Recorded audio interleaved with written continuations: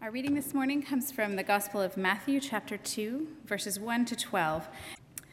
After Jesus was born in Bethlehem of Judea, during the time of King Herod, Magi from the east came to Jerusalem and asked, "Where is the one who has been born King of the Jews? We saw his star when it rose and have come to worship him." When King Herod heard this, he was disturbed, and all Jerusalem with him. When he had called together all the people's chief priests and teachers of the law, he asked them where the Messiah was to be born. "In Bethlehem of Judea," they replied, "for this is what the prophet has written. But you, Bethlehem, in the land of Judea, are by no means least among the rulers of Judah, for out of you will come a ruler who will shepherd my people Israel." Then Herod called the Magi secretly and found out from them the exact time the star had appeared. He sent them to Bethlehem and said, "Go and search carefully for the child. As soon as you find him, report to me, so that I too may go and worship him." After they heard the king, they went on their way, and the star they had seen when it rose went ahead of them until it stopped over the place where the child was. When they saw the star, they were overjoyed. On coming to the house, they saw the child with his mother Mary, and they bowed down and worshipped him. Then they opened their treasures and presented him with gifts of gold, frankincense, and myrrh. And having been warned in a dream not to go back to Herod, they returned to their country by another route. Well, one of the things that is up for great discussion at this time of year is this big question. When should we take down our Christmas decorations? When is the right time to actually take your tree down? For some of us, tradition doesn't really matter, and the important thing for us is to get it all done before we go back to work or school or whatever. For us in the Talbot household, that took place on Thursday, because I was going back to work on Friday, and if it hadn't have happened before then, our decorations would still be up in February, even though I have to be honest, I always leave up some of my twinkling lights just to get me through January as well. For some of us, we're a little bit more traditional, and we know that actually today is the day, the 6th of January, where we take down our Christmas decorations, because as Gemma reminded us, it's the last day of Christmas, so you take down all your decorations today.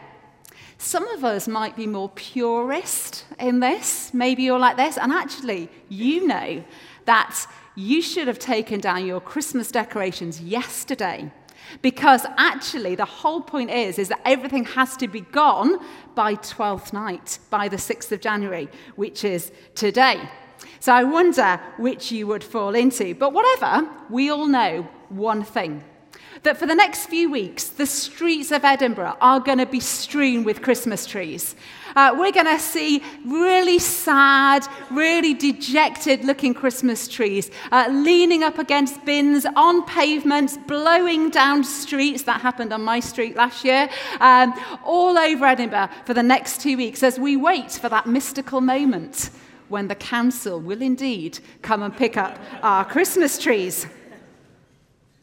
But today, as Gemma pointed out, the 6th of January also marks the start of the Christian season of Epiphany, the time where we celebrate the visit of the Magi to the young Jesus. To many, Epiphany is all about kings, not just taking down Christmas decorations. And there are 3 sets of kings that we discover in our reading that we just heard Naomi read to us. So we're just going to explore those 3 sets of kings together. The first set of kings are the most obvious, the we 3 kings of Orient are, who turn up bearing gifts for baby Jesus. But what on earth are these people doing in the Christmas story? Well, first of all, they aren't really part of the Christmas story at all. They're not really part of the story of Christ's birth. Because we know that actually this visitation occurred probably up to 2 years after Jesus' birth.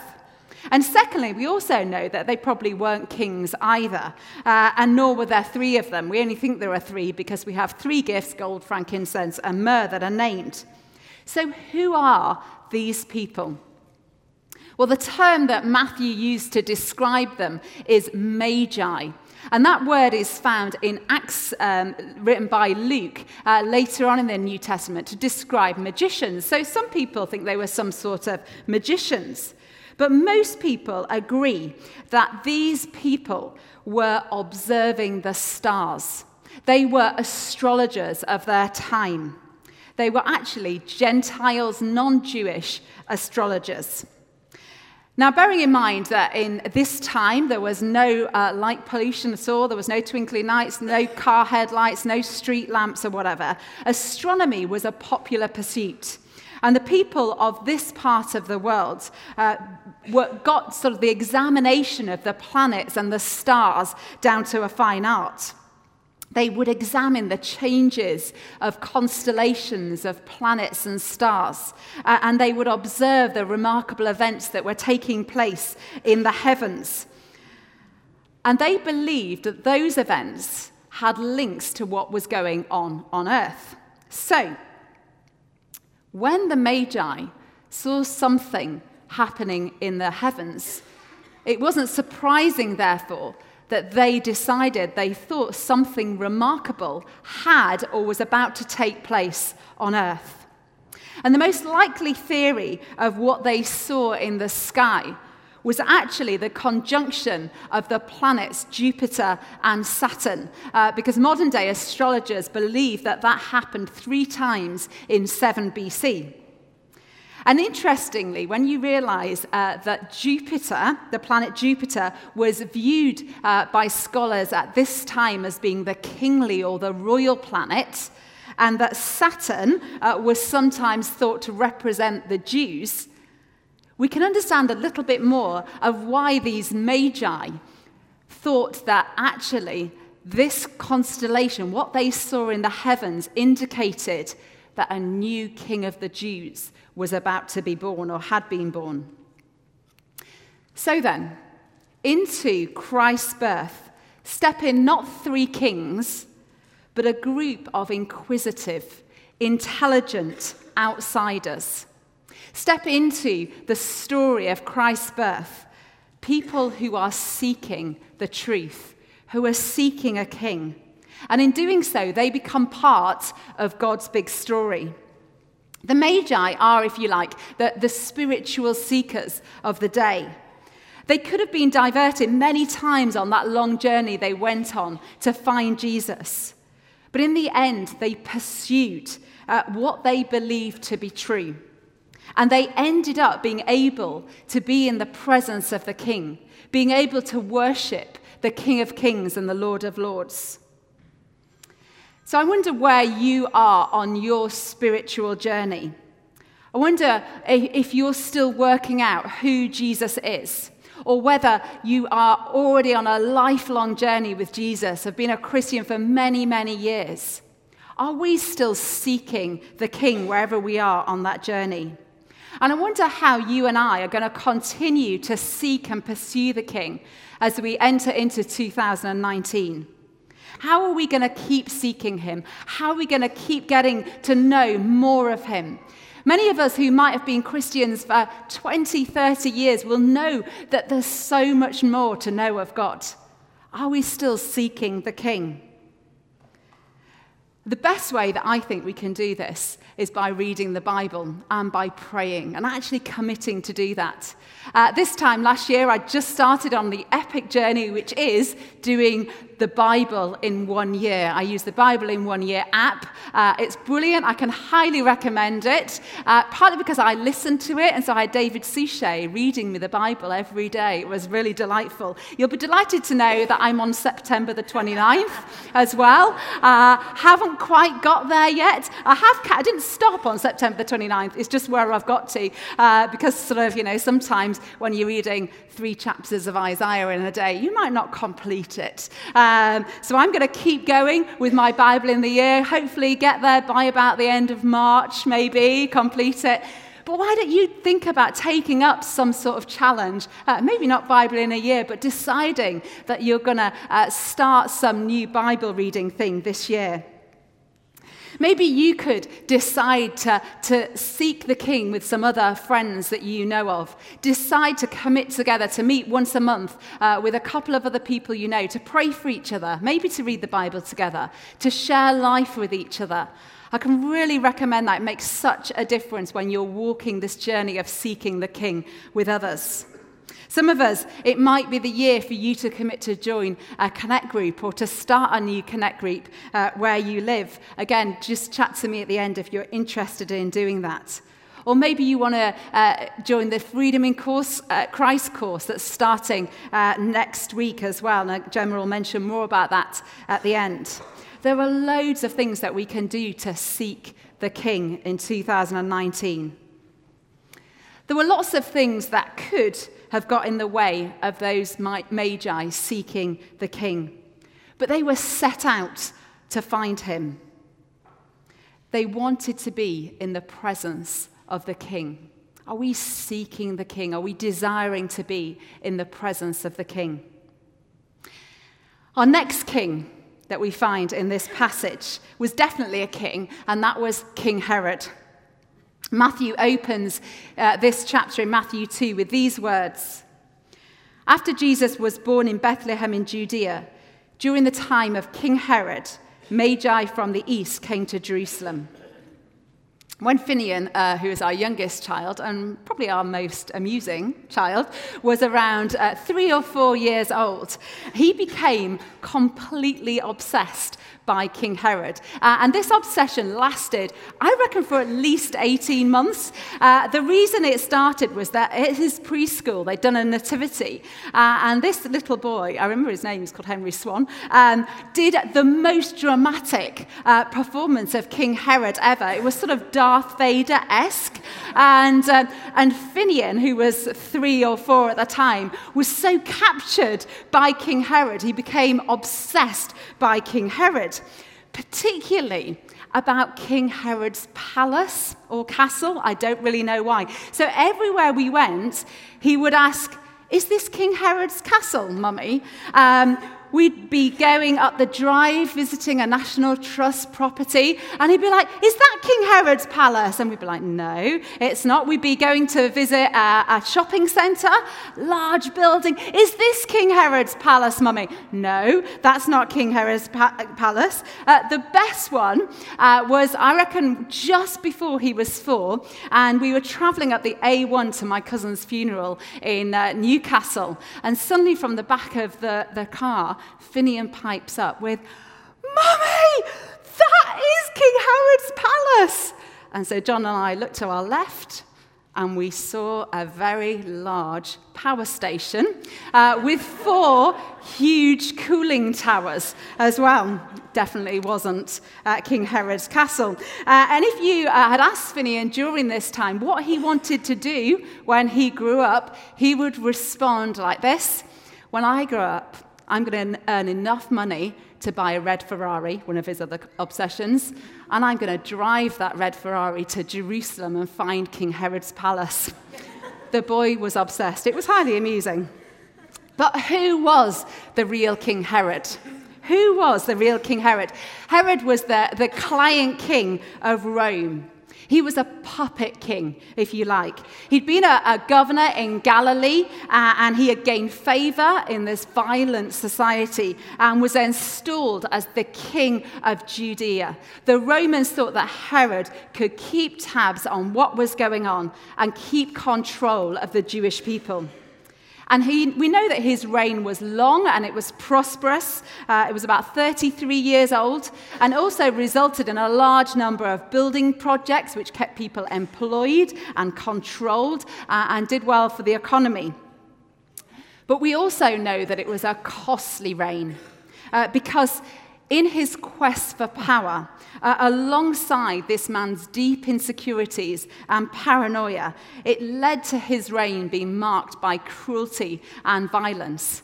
Most famously, when he suspected his wife of disloyalty, he murdered her, along with her 2 sons as well. A little bit later in his reign, he killed his older son as well when he felt threatened by him. And famously, on his deathbed, he demanded that when when he die, all the leading citizens of Jericho be slaughtered for the one purpose that then other people would be weeping at his funeral. Herod was king only as long as he quashed and controlled anyone who might be after his throne. He was only king as long as he kept favor with Rome. And so, bearing all this in mind, when the Magi arrive at his court, Matthew is giving us political dynamite. When Magi ask this paranoid king this question, where is the one born to be king of the Jews?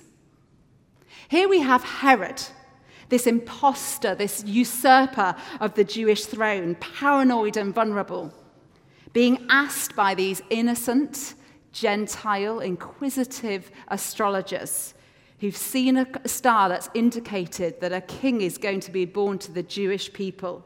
Where is the new king of the Jews? And so you can imagine the anxiety and the fear that rises within Herod as he asks himself, what king? I'm the king. What's this king of the Jews that you're talking about? And Matthew records that Herod was deeply disturbed. He was deeply disturbed, and all Jerusalem with him. Indeed, we later discover that the news of this baby disturbs Herod so deeply that he orders that all the babies under 2 in that area are killed, trying to find the one who is the king. Herod was disturbed when he heard that Jesus had been born. And on so many levels, I think that Jesus is the king who continues to disturb people. Towards the end of last year, I had the privilege of meeting some missionaries who work in North Korea. Hearing them speak and hearing at the lengths that they go to share Jesus with the oppressed and fearful people of North Korea, and also how they support Christians, underground Christians in North Korea, was quite incredible and a huge privilege to spend those hours with them. But it was also horrific to hear of the lengths that the North Korean regime will go to try and extinguish Christianity from the face of their country. And these missionaries also made it clear to us that despite what we see and hear on the media following the meetings that Kim Jong-un has had with Donald Trump and the leaders of South Korea, Christians are under more surveillance and are under more pressure and are facing more brutal persecution than ever before. It's so dangerous to have a Bible in North Korea that Christians go to great lengths to keep them concealed. They told us about one lady who kept her pages of the Bible in her beehives. She was a beekeeper, and she had these hives at the bottom of her garden. And each day she would go down to her beehives, and without taking her Bible out of the hive, she would open it and lean in and read the Bible, because it was so dangerous to even take her Bible out of the beehives. And we heard about how one day the authorities turned up at this woman's house searching for illegal documents. They turned her house upside down. They didn't find any illegal documents at all in the house. Because they were acting on intelligence and knew that this woman did have something that they suspected was a Bible in her house, they got hold of her young daughter, who I think they said that she was sort of 7 or 8 years old. And they said to the daughter, "You need to tell us where your mum has hidden these illegal documents. And if you don't tell us, we're going to take your mum away." This girl was obviously petrified, and she said, "I don't know. I haven't seen my mum with any illegal documents." And they continued to interrogate and pressure this young girl. And eventually she said, my mum goes down to do her beehives. That's all I know. And so the police went down to the beehives, and inside the beehives they discovered the woman's Bible. And we asked these missionaries what had happened to this woman and her daughter. And they explained to us that it wasn't just the woman who was taken away, but the woman and her daughter were taken away. But also her whole family were taken away. But not only that, everybody who was associated with this woman was taken away and hasn't been seen since. Because they explained that's what happens. There is so much fear around Christianity and around the loss of control that if one person is found with a Bible, the whole family, extended family, and everybody else associated with that person is sent away. The North Korean regime are determined to remove what they call the stain of Christianity from their society. They're so disturbed by the king. But there are still 400,000 underground Christians in North Korea out of a country of 25 million. So maybe this year we can commit to pray for those Christians who faithfully following Jesus and seeking the king in that society. So Jesus is the king who disturbs people, whether it's a paranoid and power-crazed regime or whether it's you and I. If Jesus were no one, if Jesus were nothing important, he couldn't and he wouldn't have the power to do that. But if he is the King of Kings and if he is the Lord of Lords, if he is the bearer of salvation, if he is God's personal presence on earth, if we believe that God does continue to transform society and transform lives today, then he can and he will continue to disturb us and continue to disturb whole societies. At the start of 2019, are we ready for this king who disturbs? Are we ready for Jesus to perhaps shake us up a little bit in our faith and in our lives? Are we ready to really experience the love of Jesus transform us? Are we ready for Jesus to disturb us and challenge us about the way we live? We're going to be hearing over the next few weeks what that might look like for us as a church as we begin to look at the new strategy that we're rolling out at P's and G's. But it may be more personal than that. For some of us, being disturbed by Jesus might involve us actually going on the next Alpha course that we're going to have to actually start to really consider the claims of Jesus Christ. For some of us, it might look like actually inviting somebody along to the Alpha course. One of the things that really struck me as I was listening to those missionaries from North Korea in November was the fact that we sit there scared witless about inviting somebody to the Alpha course. What have we got to lose? We might lose face for a day or two. We're not going to lose our lives. We're not going to lose our freedom. We're not going to lose our families or our friendship groups. All we're going to do is help somebody gain a relationship with Jesus. Allowing Jesus to disturb you might be about making a lifestyle choice that are more ethical or environmentally in line with who Jesus is. Or maybe you can decide now to allow the Holy Spirit to disturb you in terms of how you're conducting one of your relationships. Herod was disturbed by Jesus. Are you and I ready to be disturbed by the King and allow him to speak to you and encourage you and challenge you this year? And lastly, the real king is really the least likely king in the story. The true king was not found in a palace. This king was not found to have power or status or authority or wealth. In fact, the true king is completely passive as this story continues in Matthew's gospel. The Magi found him in some sort of house or dwelling place with his mother. And they discover in this baby, this small child, the one they have been looking for, the king. And their response is simply to worship him, to bring him their gifts that are fit for a king, gold and frankincense and myrrh. And that baby in that manger, in that dwelling place with his mum and dad, That baby is the most significant event in the history of the world. And why is that? Because that baby gives us a way to know God.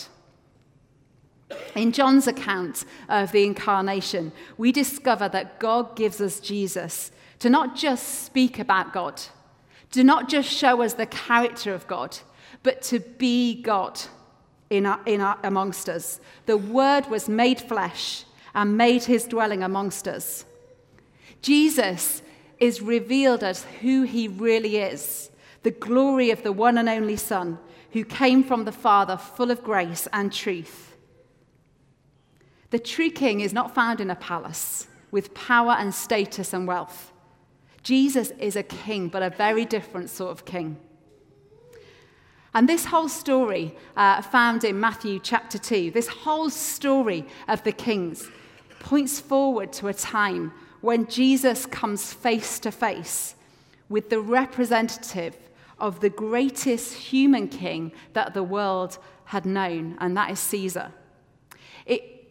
It's under Pilate, Caesar's subordinate, that Jesus is sentenced to death.